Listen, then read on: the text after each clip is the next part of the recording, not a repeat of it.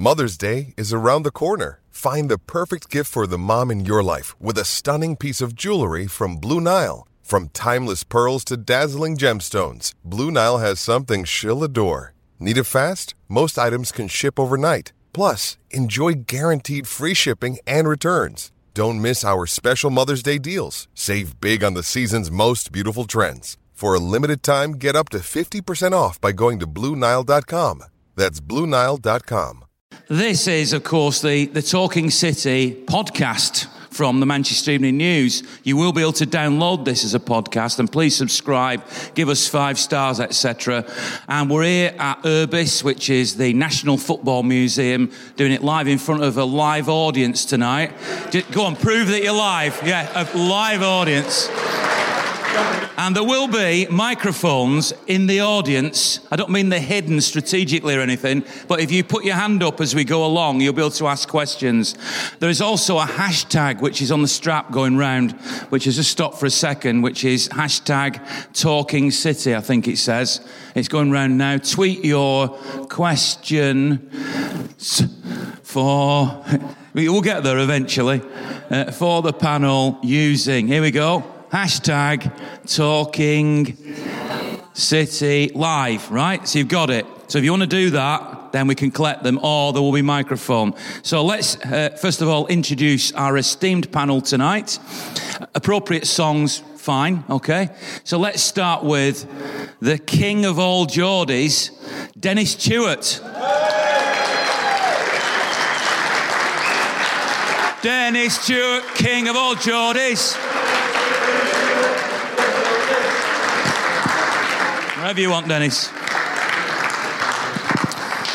The next one of our esteemed guests has got his own song as well. It is the one and only Mr. Shaun Goater.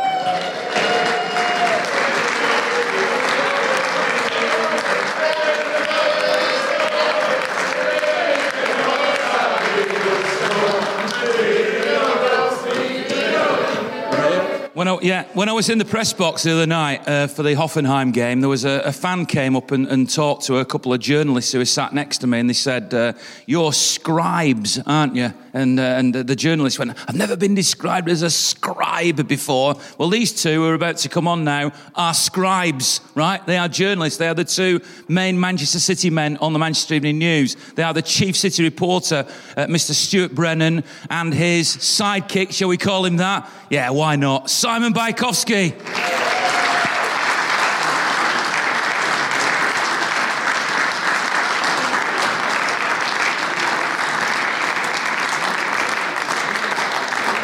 I'll stay at this end, Dennis. Since I'm hosting the event tonight, I'll stay on my feet, but you can sit there and enjoy the show. Now, there are questions that I'm sure you've got, and feel free to put your hand in the air, and we'll take the questions at any time or do that hashtag. But I'll kick off by asking a few questions.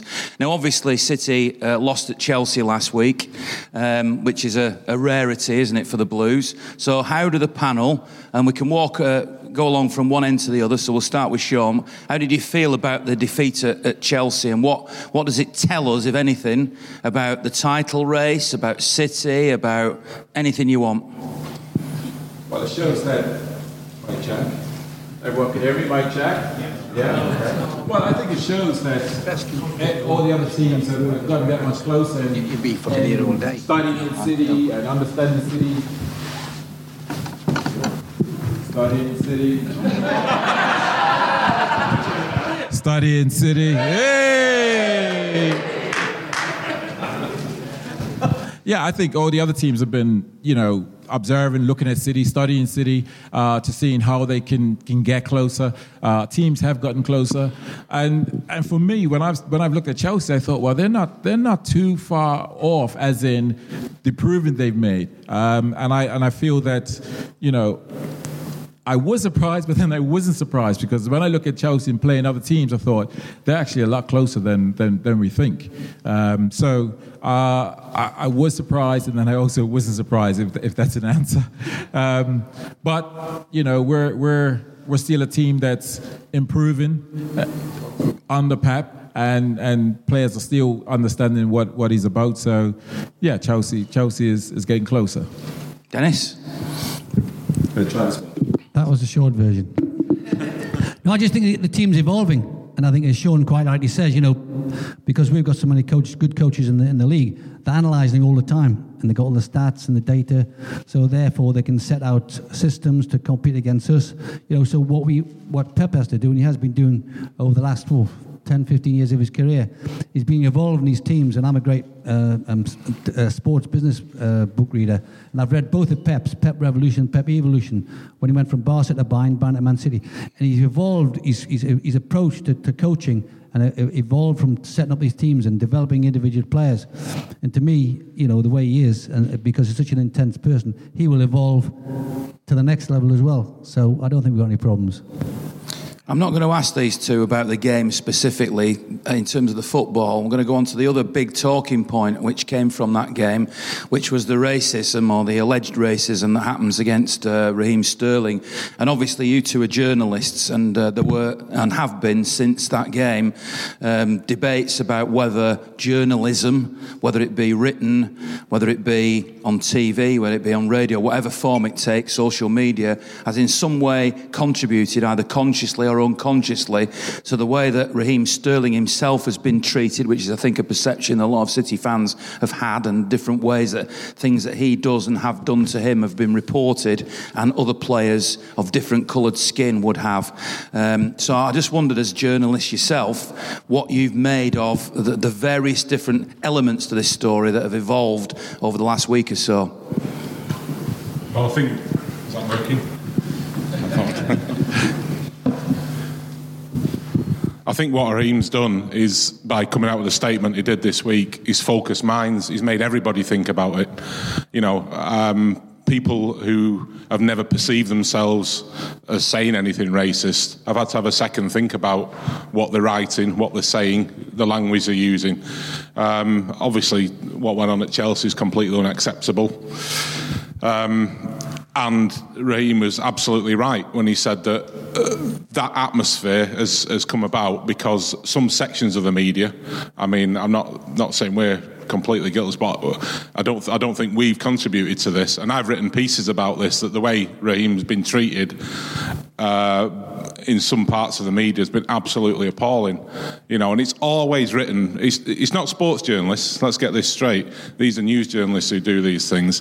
Because sports journalists, a lot of them have met Raheem, and they know that picture that's been painted of him as sort of brash and cocky and flash, and somebody who goes out and flashes his money around, is completely wrong. Jamie Carragher made the point the other night, from knowing him at Liverpool, saying that was a wrong perception.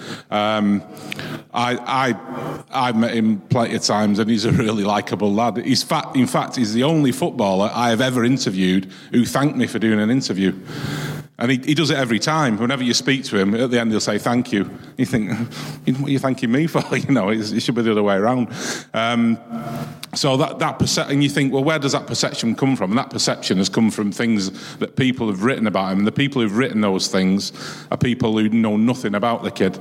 And it annoys me. It annoys me that people are sort of perverting our profession, really. And I think the people who try and do a good job, including sports writers who work for the same organisations who are writing these things, believe me, they're angrier than most people because it affects them. It affects the way they're trying to do the job.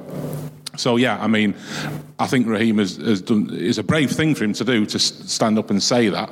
But hopefully, it'll be a watershed moment, and we can start moving forward and start making progress in something that's an absolute scourge in our society, not just in football.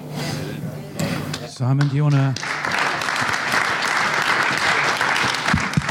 You want to add anything to that, Simon? I'm not sure I can follow that, but yeah, I mean, Raheem's statement was absolutely brilliant, and I think hopefully I will sort of look at things when I'm writing things. I'd like to think I've not written anything that's sort of has a negative slant towards it, but I don't think anyone in this room could say that Raheem's had a fair press, really, because some of the stories that have been written about him have just been completely off the mark and terrible. And I think hopefully what comes from this is that everyone has a little think, and everyone just thinks about the issue and just before they commit and go out and do a hatchet job on Sterling or anyone, because I thought it was quite good that Sterling's, the example he used with Phil and Tosin, nothing to do with him, whereas there's a long thread of stories with Raheem.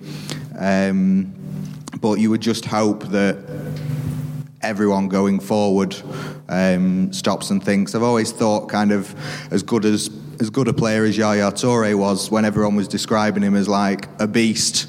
And yeah, he did those lung-busting runs that were brilliant, but he also, his touch was so good and his passing was so good, and that sort of didn't get picked up on as much. And we need to have those kind of conversations in football, and if Raheem can help us to have them, then he's kind of even more of a brilliant human than we all think he is. And I know the only thing I'd add to that is that obviously I grew up not right at the start of my time, but I saw Alex Williams playing in goal, and I would go to home and away games, and I suppose plenty of them in the room here tonight who've done the same, and seen Alex come out to a lot of bananas being chucked on behind the goal, and that was just disgusting. Even in its era, it was terrible. It was a different era, but to think that ever happened and still happens at football, it makes me wonder, as much as we all want to be optimistic, if it can ever truly be removed, because racism isn't just black-white. It's not. It's about religion. It's about homophobia. I mean, there's not been a single current footballer who's come out because of the fear of what's going to happen if and when that happens. I hope that happens soon, because this type of racism or ignorance, if you like, I think that's probably a better word for it, applies right across the board. And I'm sure, Shaun, obviously you're a black player, so colour racism is at the centre of you, and you must have, I'm sure, suffered it. But it isn't just about colour racism, is it?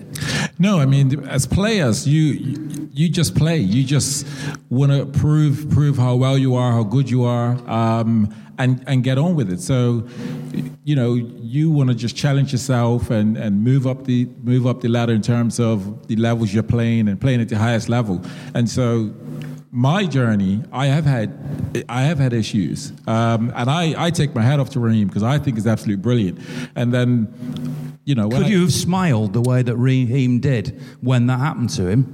Well, I'd say to you, in my journey, that's all I did when I had those situations happen, because a player in that position, you can't win. You can't win. The only way you can win is just smile it off. And only now that Raheem is a winner for smiling it off, because if you look back at videos with black players having that situation over the years, you would see some of them would smile it off and nothing would be said about it. But it's only now, I think, we're evolved to a place where we're having a conversation, and it's a reflection of the wider world, if you like. So it's not going to be something that will be resolved, but I think it shows a huge growth to say that we're having this conversation. I think this is a little different from previous times. I think, this is the fact that you can see on the program, it was Gary Neville speaking about it and saying sometimes he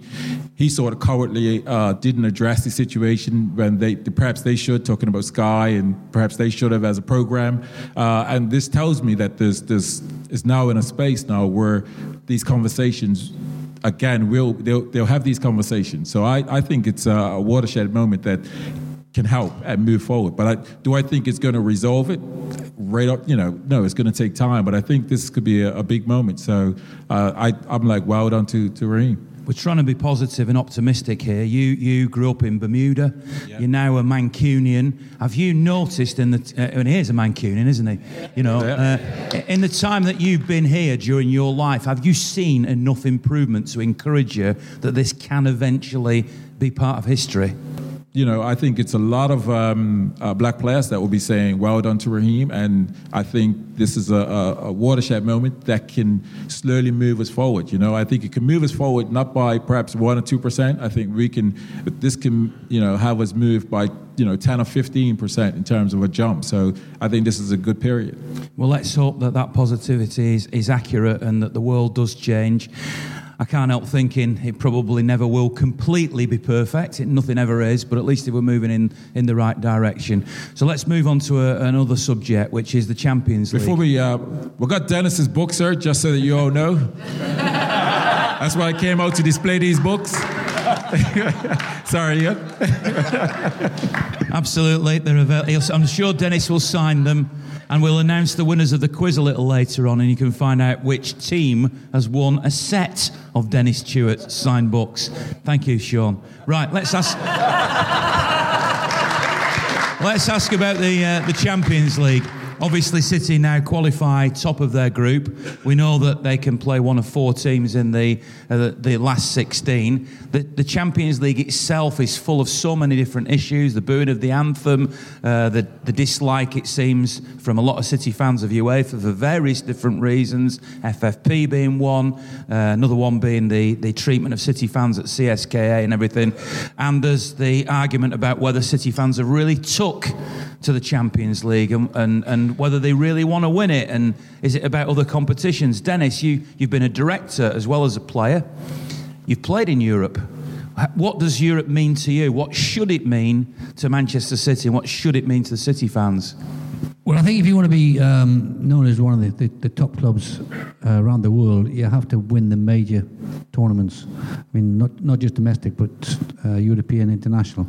And the Champions League, the way the format's made now, and the money that's coming in not only to our Premier League, but also in PSG with Qatar, Bayern, Barcelona and Real Madrid, that's really setting yourself up against the best in Europe, and probably you could say the best in the world, because the European League is the best in the world.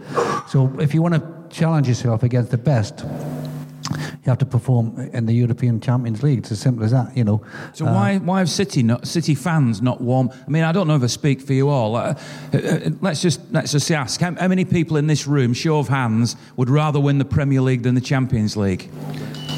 Right, hands down. How many would rather win the Champions League rather than the Premier League? So you can see that for those listening into the podcast, obviously the vast majority, I would say, in this room were definitely for the Premier League. Yeah, but also you've got to understand that these guys watch a Premier League game every week.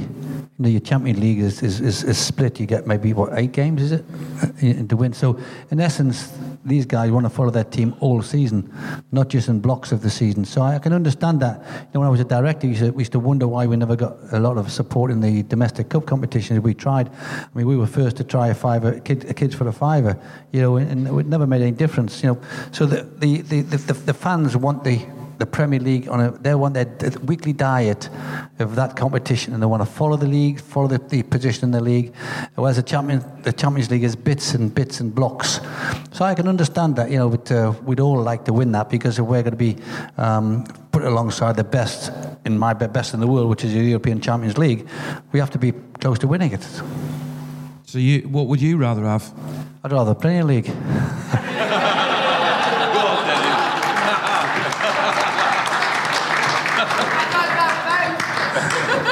Not saying that I would like to win the Champions League as a backup, but I mean, that's putting yourself against the best in the world. And the guys, every week, they want to see the best, because we got the best players in the world in the Premier League anyway.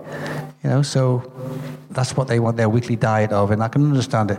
And particularly now with all the television coverage that's available, and the costs, these guys, they've got to work 9 to 5 or whatever the job is, and they haven't got unlimited cash.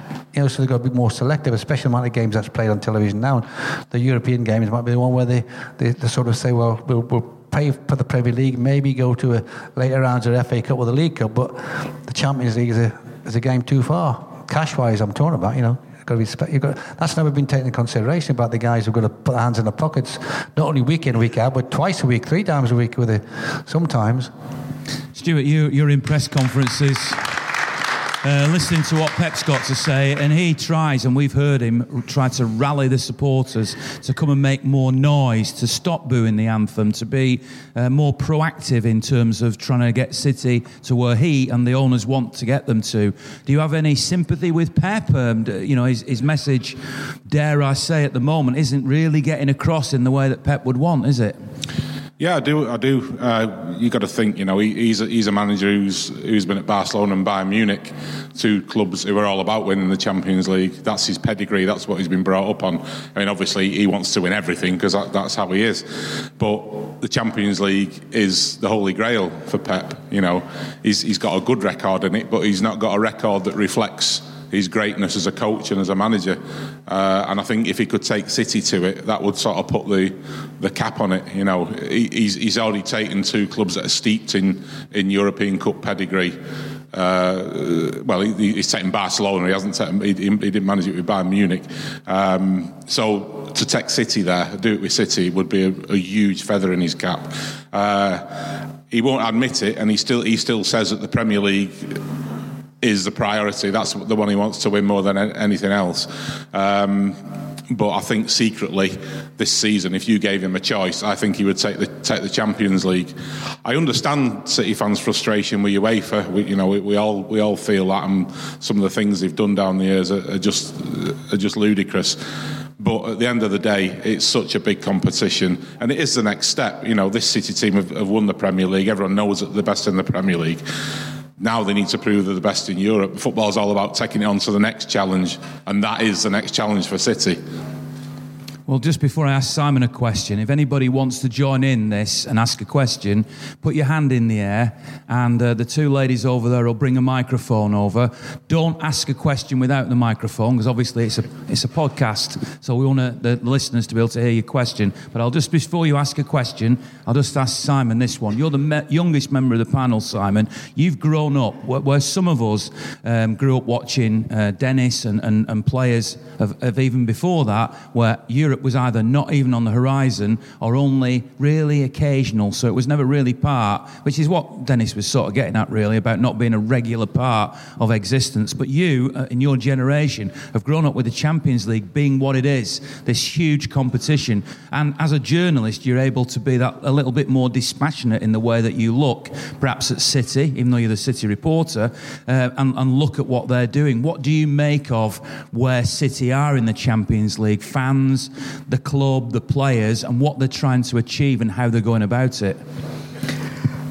I mean, I can sympathise with Guardiola wanting to get a bit more of a reaction because that is what he thinks will help the team.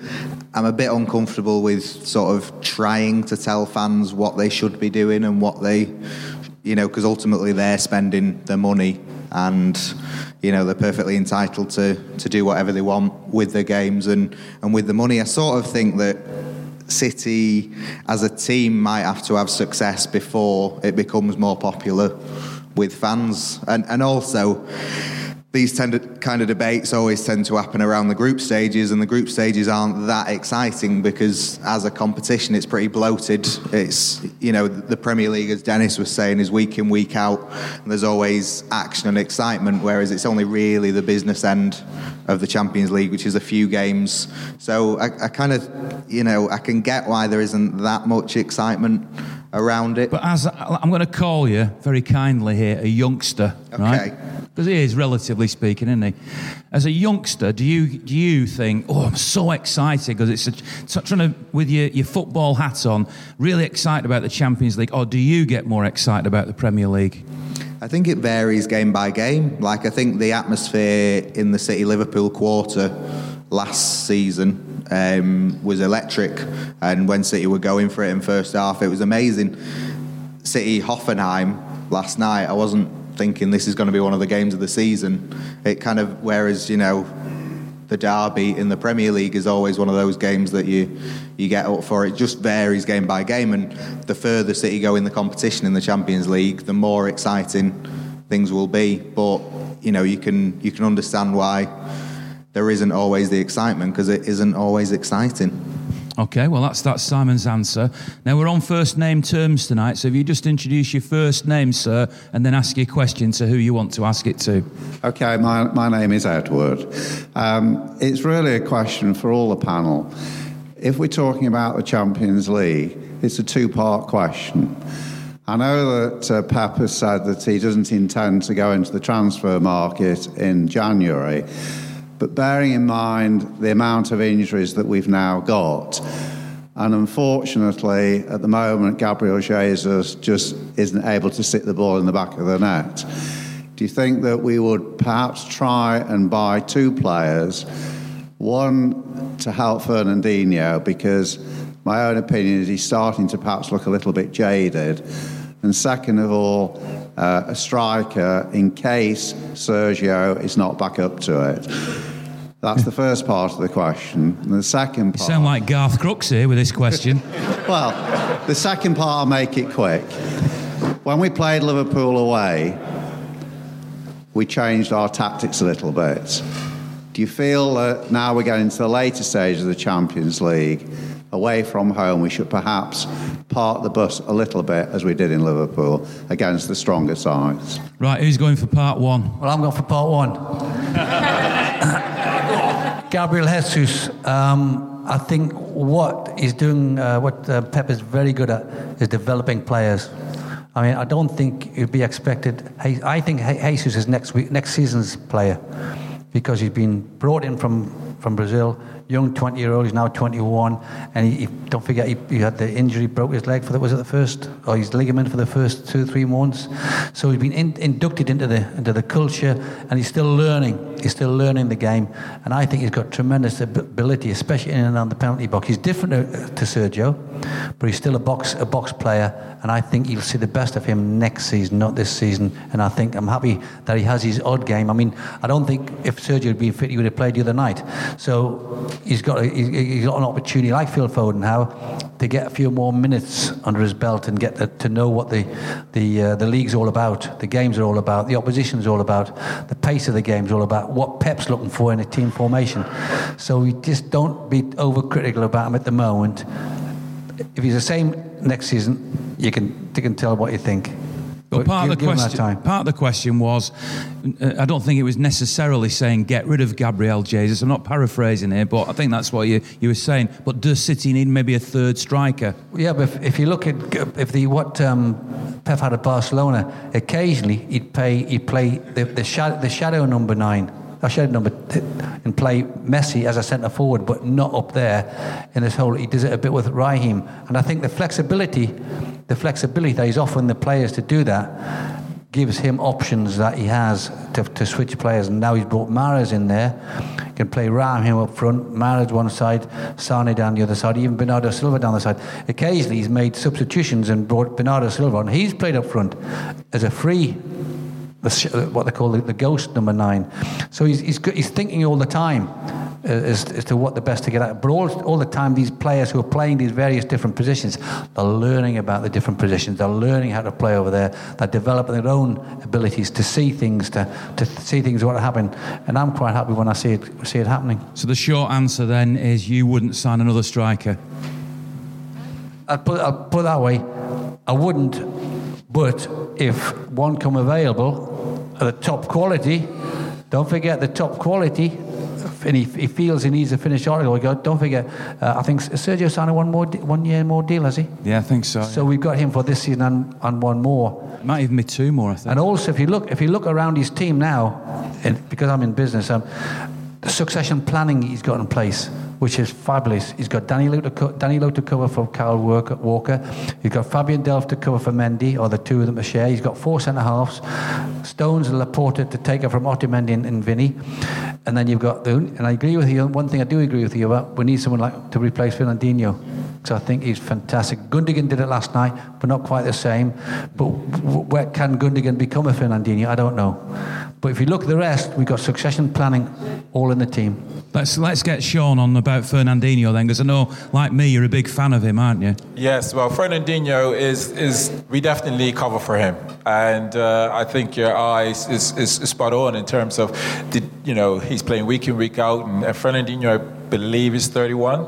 Might be older actually. 33, sorry. So. And I can tell you, I was fit at 33, but that's when I just started to get little injuries. And you do start to tire. You start thinking about the running and you think, well, I've got to do that. So what I'm saying is, without a doubt, I think that is one area I think we need to find a replacement. And Do we have someone in the academy coming through? Probably not. So I think that will be the number one area to we could put Addison in midfield.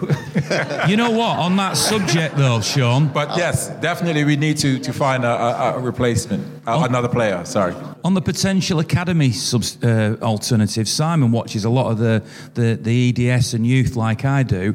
I mean, there's a lad called Gomez who's potentially in Fernandinho's position. There's another one gone out on loan. I mean, is there something in the club you think could eventually replace Fernandinho, or that the moves for Jorginho and Fred were signalled as being senior replacements for him, weren't they? Yeah, I think the fact that they went in for Jorginho and Fred showed that Pep wanted like a ready-made replacement, and if he could have got Jorginho in summer, you've seen how good he's been for Chelsea. I think City have got a good chance of winning the Champions League anyway, because on their day they're as good as any team in Europe, I think. But had they signed Jorginho to have that extra cover for Fernandinho, the squad would just be that little bit stronger. But I'm not sure there's anyone coming through at the moment. There's been a lot of talk about Claudio Gomez. I can't say I've seen a lot from him in the academy games I've watched, but it's hard sometimes when players are like Phil Foden looks a lot better when he plays with the senior team with like world-class players around him. So maybe there's hope, and Pep likes Douglas Luiz, but he's not got a work permit. So if we're talking January signings, I think it would be somebody experienced who could come straight into the team. I can't remember what the second part of your question was, sir, but Stuart's going to answer it for you. What was the question? Have you still got get the microphone back to you? Go on, what was the second one? The second part was all about the tactics away from home, particularly against the better side. Stuart, that's yours. I remember. Thanks for that, yeah. Well, I think people misunderstand Pep. I mean, when he came in, we all said he's got this way of playing and he sticks to that way of playing no matter what. Well, he doesn't. He adapts all the time. And he kept saying repeatedly in that first season when it wasn't so good, he was saying, I haven't come here to teach the Premier League anything. I've come here to learn from the Premier League, learn how to... and you can see the way he's adapted. He's adapted to the English style. He plays differently. And those games against Liverpool last season were big learning curves for Pep. I think he realised that you can't go to Anfield on a European night and just play the way City were playing. They're so good, Liverpool, at doing what they do, pressing you high, hitting you on the break, and City were wide open for it. I remember thinking, and I know I talked to a lot of City fans before that quarter-final thinking that City are tailor-made for the way Liverpool play. If they don't get it absolutely spot on, they're going to come a cropper here. And getting it absolutely spot on at Anfield in that kind of atmosphere, and when you've had what happened to them on the way to the game happening as well. So I think when they went there in the league this season, we saw it different. Bernardo played deeper. He was a little bit more pragmatic, and City should have won the game. If Mahrez hadn't put it over the bar, they come away from 3 points, and things look very, very different in the league. So Pep's, he's adapting all the time, and I think that's a good sign in terms of the Champions League going forward. The only weakness, as far as I can see, is what we discussed. Fernandinho, there's no backup for him. If he gets an injury, if he's out for any, which he's got now, we don't think it's a serious one. But if he's out for any length of time, I think City have got a real problem. Right, we'll take one more question before we take a little break, but hold your questions and we'll do them again after. And you can use that hashtag, which will come round again in a second. And obviously there'll be opportunity to buy Dennis's book and to have selfies and to bow down at these two great guys, and Shaun and Dennis as well. So you can do that in a moment. But let's just get one more question. What's your name, sir? Bev Morris. Right, off you go. Every week we seem to have problems with referees making decisions. What's the panel's view on bringing in VAR as soon as possible? Who wants that one? Shaun's going for it. Yes. VAR is, we're never going to get every decision right. But what it will do, if we're getting 90% of the decisions right, then it's going to bring us closer. We'll get 95%. Because there's still an element where we can sit on as a panel and I say, that is not a penalty. And then it says, that's a Stonewall penalty. So we're always going to have those situations, but I think VAR certainly will clear up a lot. So the sooner it comes in, the sooner we'll get closer to 100%. Is there any dissent from anybody on the panel, or are you all in agreement? No. They look like the three wise monkeys up here, don't they? The only thing I would say is what a fan's going to moan about and what a journalist's going to write about.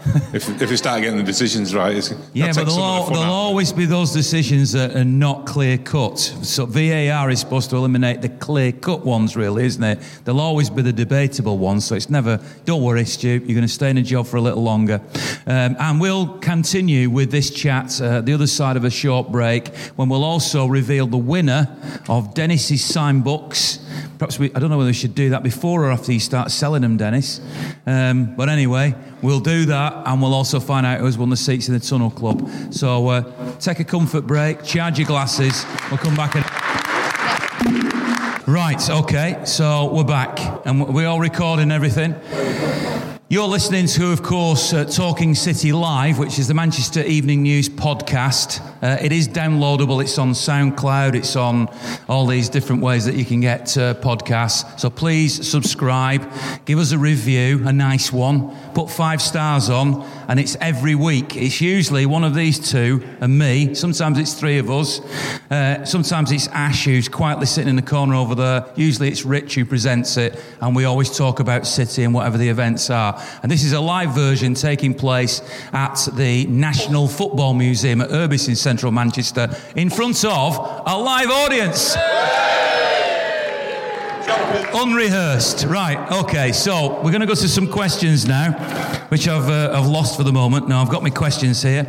So these were the ones that were tweeted in with the hashtag, the appropriate hashtag. The first one comes from Darren Cook. Would you trade, this is obviously to Shaun, would you trade Gillingham 99 for a Premier League trophy? Oh, my God.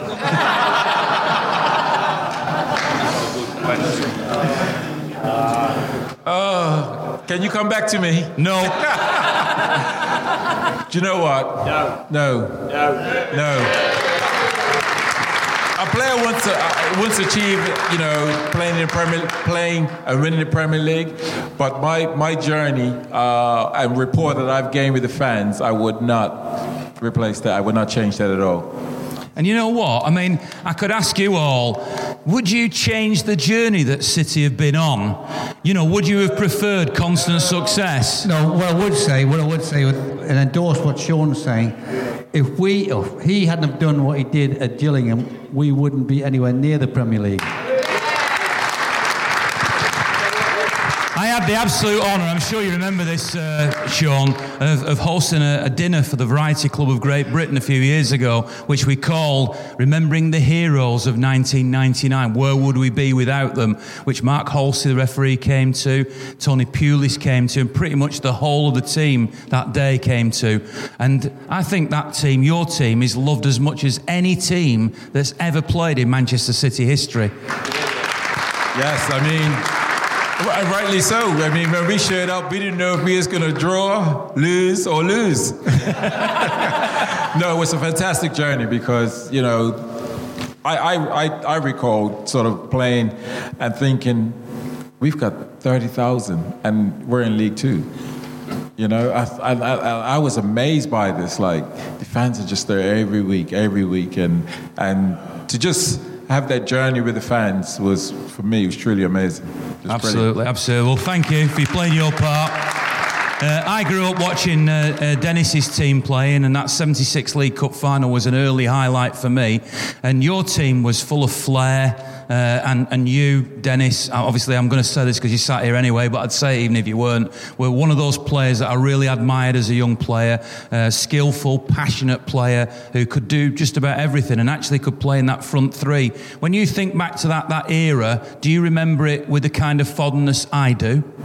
Yeah, without question, because it was a team that won a trophy, and your career lasts 8-10 years maybe, and what you're looking to do is you win a major trophy in your career. It's no good when you finish your career, you've got nothing to look back on. I know it came out, earned a few quid, but you need a trophy, you need some recognition. You've got, I think in those days it was 4 opportunities, 2 domestics, the league and the international, and you needed to have something that you can take for the rest of your career, because that is your memory box. And, that one, obviously, 76 was fantastic for me. 73 won the FA Cup with Sunderland, 76 was League Cup with City. And when I went to New York, we won the North American Soccer League Championship there. So every major club I've been with, I've won a major trophy. So that, for me, is great to look back at. But obviously, the 76 was a bit special, considering against my hometown team, and a team that rejected me as a 15-year-old. Having played for Newcastle schoolboys from 12, 13, 14 and 15, and then someone given the opportunity and managed to get a transfer to City, and just a fantastic occasion against Newcastle. And, there's a story. My dad and I got friends and family. I probably knew more in the Newcastle end in that particular game than I did in the City end. I mean, so many people have grown up with me. And when they're leaving the game, my dad turns to my brother and said, "Don't tell anybody who I am." Must have thought you were going to get mugged. But it was just memories like that, it's spectacular. It was a winning goal. It was won the trophy for the supporters, for the club, for your teammates, and it was just something you can put in your memory box. I mean, we all take flying now as a normal part of daily life, and James Cooper obviously knows all about that as he gets stuck coming back from Paris. But the first flight I ever took was as a 19-year-old to fly to New York City to watch Dennis Tueart play for New York Cosmos, and that was a fantastic feeling for me to watch one of my heroes play for New York Cosmos. 60,000, Franz Beckenbauer was in your team, and I'll never forget that, even though it's all become a bit more routine now I should say, than it was back then, but that was great for me, certainly as a fan. Now the next question is from Paul. I don't know who Paul is, but do you want to put your hand up, Paul, wherever you are? Not that it matters on the podcast, but Paul is the good-looking one in the middle. We'll say that, and you'll never know whether he is or not, right? So the two journals, the two scribes can start on this one. What does life after Pep look like for City? For those listening, Stuart hands the microphone over to Simon. You'd like to think very good. I mean, first off, he's staying until 2021 at least. Instead, he's open to extending that contract further. But also, he's brought in young players that look like they're going to play the majority of their careers at City, and you've got your Sane, Sterling, Jesus, De Bruyne still, Edison, all those players that are going to come through, and they're going to be there once Pep's gone, and they're going to have had Pep's training for five years or so. So you would like to think that a club that has been run so well by the owners, everything was set up to get Pep, but they will continue after Pep's gone. I don't think Guardiola would walk away if he felt he was leaving a mess behind, kind of thing. And you look at Bayern and Barcelona after him, they've continued to do well even if they've been missing. Although Bayern have struggled a little bit, haven't they? Yeah. But they're still all right, aren't they? Yeah, but what they didn't have in place is what Pep's got in place for us: succession. And that's what, like, you just bought another 23-year-old, the USA national keeper to play alongside Edson, so we'll cover that place. So every position now is covered by a high quality player, And in terms of post-Pep, I mean, again, I'll come to Stuart because I'm not going to let him get away with it. Mikel Arteta seems to be favourite in people's minds at the moment.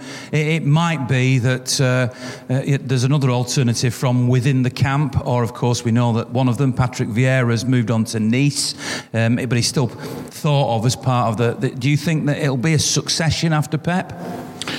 I think that's what they're looking to do. I mean, Vieira's been talked about for years and years. You know, he was such an impressive figure when he was here. He was brought in at the end of his career as a player because of the influence he had in the dressing room, more than he did on the pitch.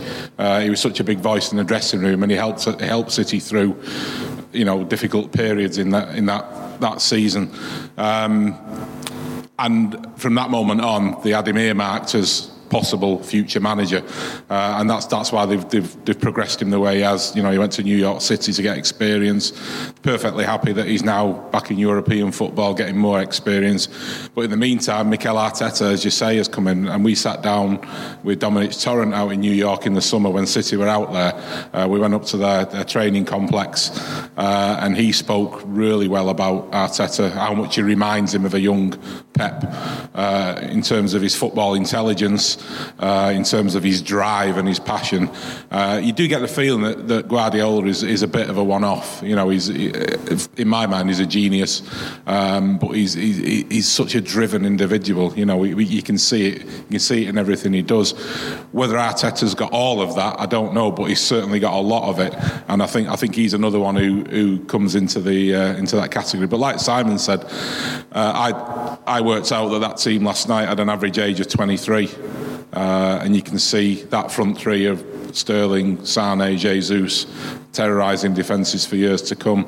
You can see Kevin De Bruyne maturing into more of a holding midfield. I think he could play that, especially as he starts getting older and his legs. But he's still a young lad. He's only 25 or so. But you know, as he gets older, I think he could play that deeper position. And you got Phil Foden coming through. It's such a young team. He's lowered the age profile, Pep, and he's planning to be here for some time, and then pass it on to an appropriate person, perhaps Arteta, perhaps Vieira, perhaps somebody else who comes along. Do you think, and I'm just going to throw this in as a wild card because I'm a big fan of him, he's still playing, do you think Vincent Kompany could be a potential manager because he's a leader, you're shaking your head, Dennis, you doubt that one? No, I think he's more in the business side of it. From what I can gather, he's got an MBA business studies, wasn't it? I think more on the business side, whether he gets involved in the administration and the running of the some part of the organisation. I would suggest that seems to suit him best than being on the training field. I spoke to his wife about it. I asked her. I had her on my radio programme, and she was saying things like he could end up being the president of Belgium or something. You know, that he could go in that, and you can imagine that, can't you? The shy retiring chap, you mean? Right, we've got a question which the two players. I don't think you two can answer this one, but who's your? Maybe you can, right? But both of you? This is coming from Liam Day. And the other one is anonymous. So where's Liam? Somewhere in the room. Cheers, Liam. Who's your favourite former teammate? Tell me, I didn't play. Well, in the board, it was Dennis. Until he said, Shaun scored 103 and I scored 107, so we've got to get rid of him. No, my former teammate was Gerard Wiekens. We got on very well. I guess we had a very similar way in how we sort of spoke with people, and those of you that know Gerard was just a normal, down-to-earth guy, and I found him just like me. So we got on very well. And I felt he was very intelligent because, I say this, because when we used to train, I couldn't score when he marked me. so he was highly intelligent. And we saw that when we even played in the derby games when he'd mark Van Nistelrooy out the game. And for me, it was a surprise because he just knew where strikers wanted to be. Certainly the strikers that like to be in and around the box. So Gerard Wiekens was, we got on very well.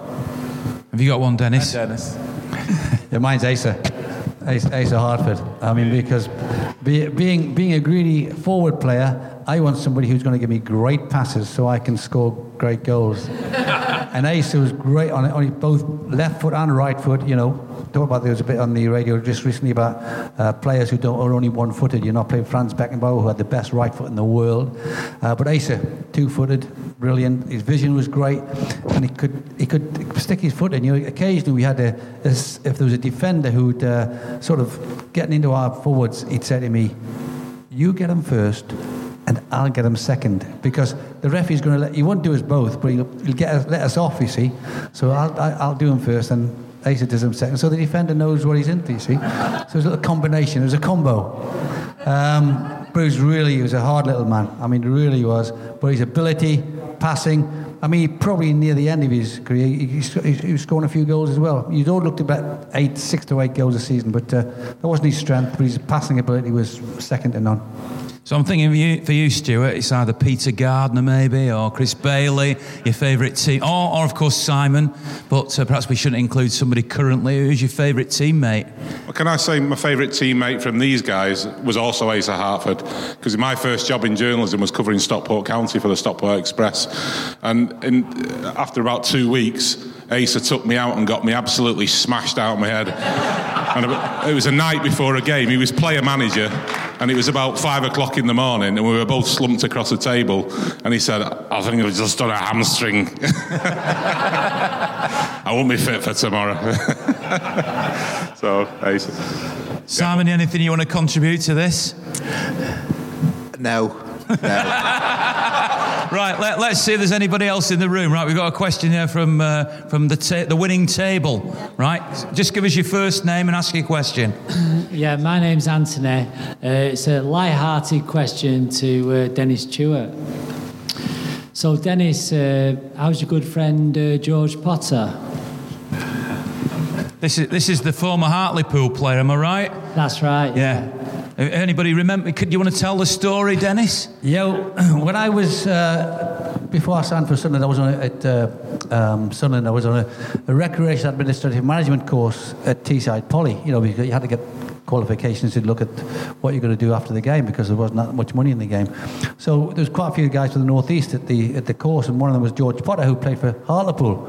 Got on great, no problem. And then in the FA Cup third round, we happened to come against Hartlepool at Main Road. And you know what it's like when the games, you know, when your competition's against you, you don't have any friends across the other side of the other team. And it was an incident where sort of the ball ran in and I slid in, and as I was getting up, George reacted and kicked me in the back of the leg. So I got up in red mist, and my head found his head, and he went down and depressed fracture of the cheekbone. But fortunately, thanks for the... I obviously got a red card, but fortunately, the referee sent him off on a stretcher. So, you know, it was one of those moments, and when the red mist comes down, I'm afraid the red mist comes down. But George is fine now, by the way. He's in good shape. Good to hear. And I think we won 6-0, didn't we, or something that day? Yeah, the worst thing was we won 6-1, and we were 3-1 up when I got sent off, and I'd scored 2. I could have had a hatful. We've got a question at the back of the room there. If somebody wants to get a microphone. Oh, hang on. We'll come to you in a second, sir. What's your name and what's your question? My name's Patrick. I'm actually visiting out here from Sydney, Australia, with the Sydney Blues. Question is for Shaun. I asked this question when we had the trophy tour a couple of weeks back to our special guest, Paul Dickov, and asked him what was his toughest opponent he ever had, and he said back at his Arsenal days it was Paolo Maldini. I wanted to ask, who was your toughest opponent you ever came across during your career, whether it was at City or anybody else? Well, the toughest opponent I had was Martin Keown. He was, when he was at Arsenal, he was a much more improved player, and he was, you know, after the game, you sort of, I'd find myself like all scratched up, and I'm thinking, why am I got all these scratches on me? And Martin Keown was that sort of player, well, we all know what he was like. The ball could be at the other end of the field, and he's still grabbing you and holding you, and I'm like, mate, the ball's down there. So he always, you know, he got his foot stuck in, and certainly his time at Arsenal, he improved a hell of a lot in terms of he didn't dwell on the ball, whereas probably when he was at Everton, you can win the odd ball off him because I think he thought he was better than what he was. But when he's at Arsenal, he became much more improved. So he kept it real simple, gave it to the quality players, and therefore looked a lot better and was a better player. But he was an absolute rash. Now, Jaap Stamp was the best defender at the time. But when we played against United, when Jaap Stamp was there, I actually was just coming on for like 10, 15 minutes. But he was certainly the best defender at the time. But I never got a good 45 minutes to play against Jaap Stamp. But Martin Keown was the toughest at the time. Yeah. I've still got scratch marks from him. Well, you, Dennis? I think he still does the same thing on Match of the Day.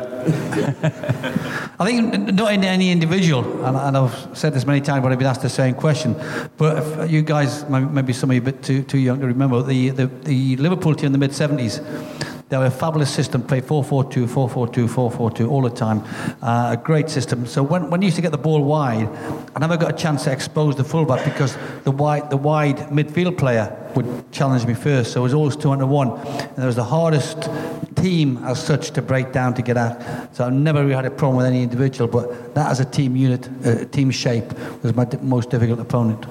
Right, was a question at the back there, wasn't it? Just to warn you, whatever your question is, I'm going to bring in Simon and Stuart on this one. So what's your question? What's your name, by the way?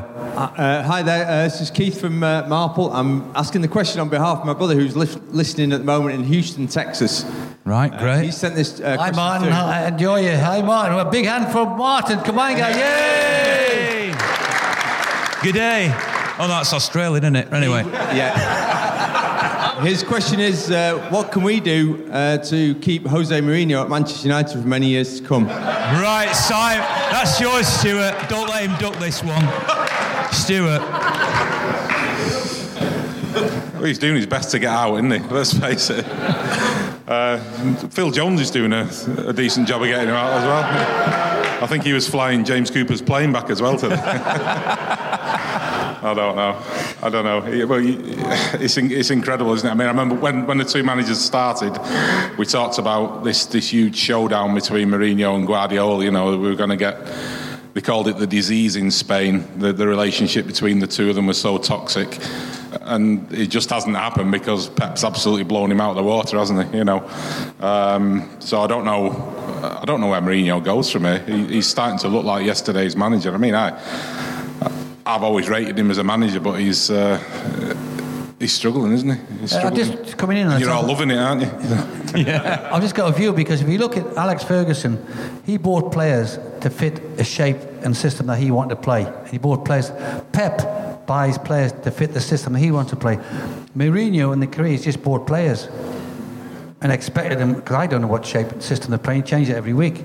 So I don't know whether that's maybe, as Stuart says, you know, he's had his time and maybe he can't evolve.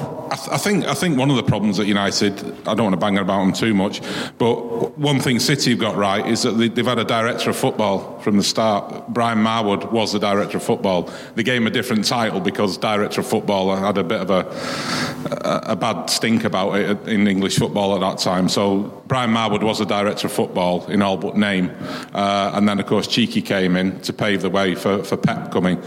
So City have had a plan from going back 7 or 8 years, 9 years.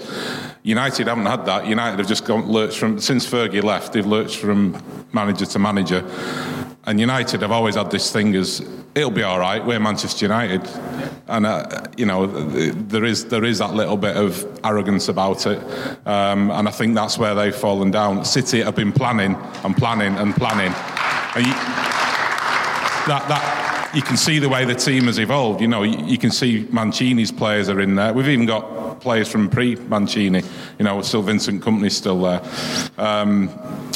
You can see Mancini's players, you can see Pellegrini's players, and now we've got Pep's players who have capped it all off. That team is a product of what City have done over the last 9 years.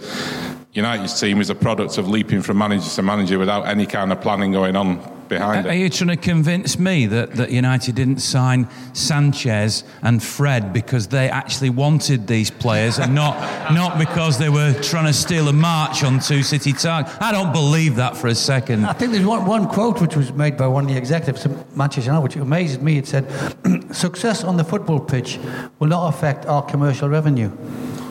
And I thought it was an amazing quote, you know, because surely they go hand in hand. That's what I thought. Unless brand Manchester United, they think is stronger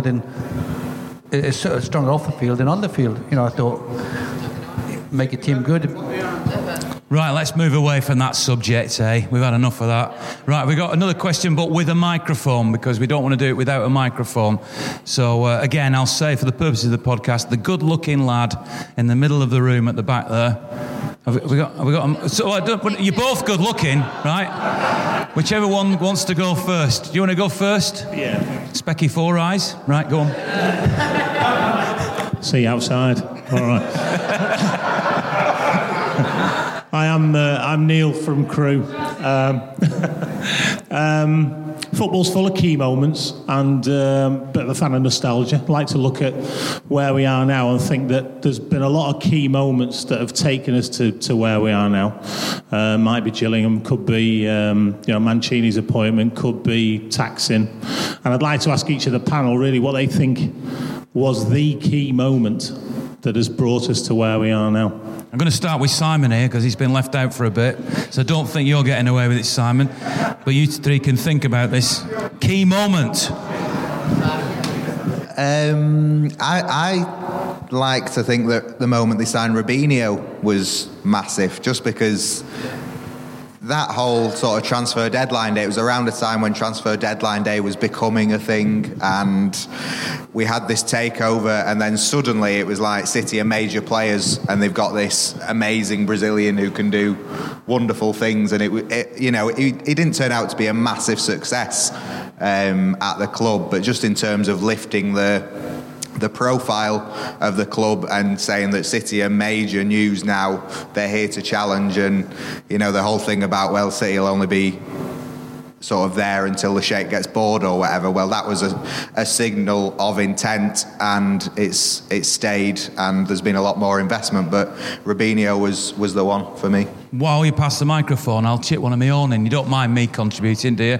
Right, I'm going to say, and I don't know, Dennis might go sort of along with this, was when Bob Scott bid for the Olympics, which initially got Manchester on the map potentially for a new stadium. It eventually manifested itself with a Commonwealth Stadium, and Francis Lee, who's chairman at the time, who perhaps not everybody at the time, was for or against, doesn't really matter what you thought, he was instrumental in making sure that stadium happened, that it became a football stadium afterwards, and No, you're wrong. Ah, right, okay. No, Dennis, tell us what happened then. No, that was involved in the early days, but it was David Bernstein who well, they were all part of it, weren't they, in different stages? Let's get the proportions right.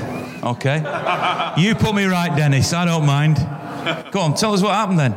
Yeah, we were told that there was a load of work to be done from the time we took over in 98 to getting into the stadium in 2003. There'd been initial talks, but there was absolutely load of discussions and talks and budget meetings, and because they initially wanted us to have retain the track around the stadium. We sat down, we said, no, there's no chance of that. It's either got to be a dedicated football stadium or you won't move. We kept Main Road available in case we had to go back there if they didn't come up with the right deal, and that's why we've got the track outside. It's a fantastic complex now, but there was a load of work done between 1998 and 2003, believe me, which is the most important work. It was the 5 years. The planning, the budgeting, the meetings, constant meetings, design, lots of work. The first start was started, but there's a lot of work after that, and let's just get the proportion right. And I think David Bernstein does not get his support for the work he did in that period. Brilliant, that's fine, let's acknowledge that. I would still argue that even though we all, or certainly older people, loved Main Road, I think that move to the stadium and the chance to become almost reinvent the club, which eventually saw taxing come in and then the Sheikh come in, without the club, without that stadium move, maybe none of that would have happened. So that feels to me like the key moments. Have you got other key moments you want to add, Stuart or Shaun? I've got two. And they're both called injury time. Injury time, Gillingham. Injury time, QPR.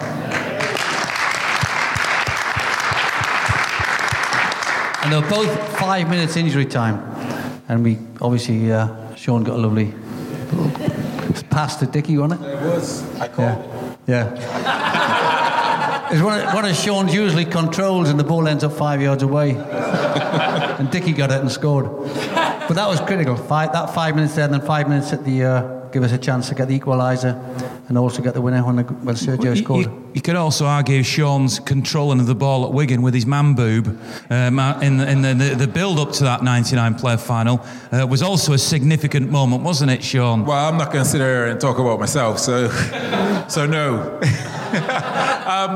I actually think, just agreeing a little bit with Dennis here in terms of the Gillingham game, but the Kevin Horlock goal, the very first goal, because that gave us belief.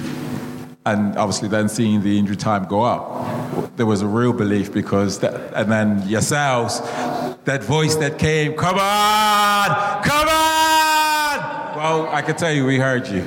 And, well, we all know what... So Kevin Horlock's goal gave us a lot. And when we sort of reminisce and talk about it, it sort of just gets moved out and doesn't really get mentioned. But that was a huge turning point. And because Dennis had two, I've also got two. And the other one I would say is when Andy Morrison came.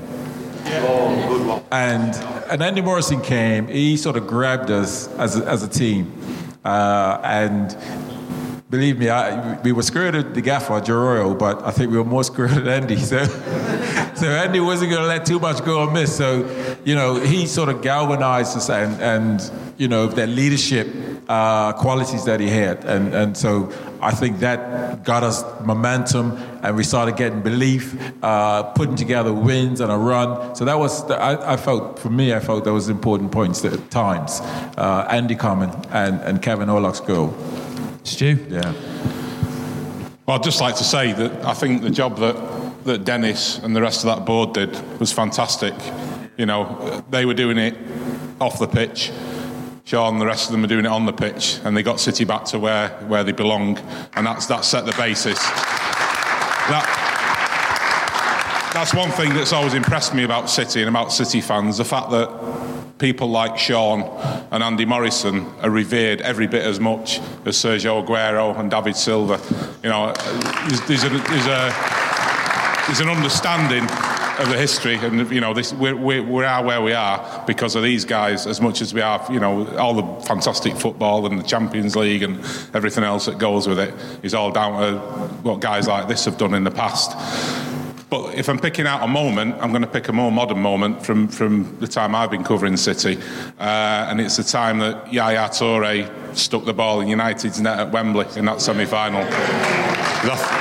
I think at that point it wasn't about City sort of conquering English football or European football. It was about conquering Manchester, and that was the point when everyone knew that it had changed. And once you change that power balance, City had become the top dogs in Manchester, which I think they did at that moment. I know United won the title after that, but that was like the last throes of a dying dragon, wasn't it? I think once that ball had gone in the net, the power balance shifted. I'm not saying it won't ever shift back, because football does that. We've seen it throughout the last 150 years. But I think that moment told everybody that City were top dogs in Manchester for the foreseeable future, and that's what's happened. Some great answers, thank you. I'm going to take one more question, and then we'll bring it to a conclusion. So the young man with the... So I'm sorry, we're not going to get to you, are we? But we'll go to the young man with the beard there, whose name is... I'm Liam. Right. I've already asked one question by Twitter, but there was one more that I wanted to ask. I could sit here and ask nostalgic questions all night to Shaun and to Dennis, but actually this is more towards the two journos. First of all, Stuart, what you just said about players being revered the same way, the likes of Shaun and Gerard Vikings, Kevin Orlock, we love them just as much as we love the superstars that we have now. We wouldn't be who we are without them. But on a more serious note, the financial fair play investigation, is this something we should be worried about, or do you think this is just smoke? Very difficult question to answer, and the simple answer is we don't know, because UEFA have said absolutely nothing about it. City are saying absolutely nothing about it for good reason. So we're speculating. I mean, it's not an area which I came into football journalism to know an awful lot about. You find yourself having to know about a lot of things these days that you're perhaps not an expert in. So I went to a football finance expert, a guy called Rob Wilson at Sheffield Hallamshire, and asked him his opinion, and he sort of backed up a lot of what I'd speculated about. We don't know how much UEFA know. The Football League stuff we're being told is a revelation. Nobody knew this. UEFA didn't know this. We don't know how much of that UEFA knew. There's every possibility UEFA knew all of that, and they came to an agreement with City because UEFA botched it, really, in some ways. They botched the introduction of financial fair play. And they always said that financial fair play wasn't to punish clubs, it was to help clubs and help them to evolve and help them to avoid getting into serious debt. I don't want to go on about this all night, but I think they made mistakes in introducing FFP, and those mistakes mean that they knew that if they threw City out of Europe at that point, like 4 years ago, City would have taken a stand, they would have taken them to court, they would have brought the best lawyers in from around the world, and they would have exposed the faults within UEFA's reasoning and within UEFA's introduction of FFP. And I think that's why UEFA backed off and why UEFA came to an agreement with City, which City accepted reluctantly.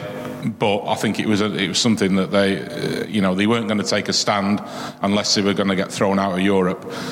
Now, that's speculation. I don't know this, but I put that to Rob Wilson from Sheffield Hallamshire Uni, who's a football finance expert and who was consulted by the guys who did the Football League stuff.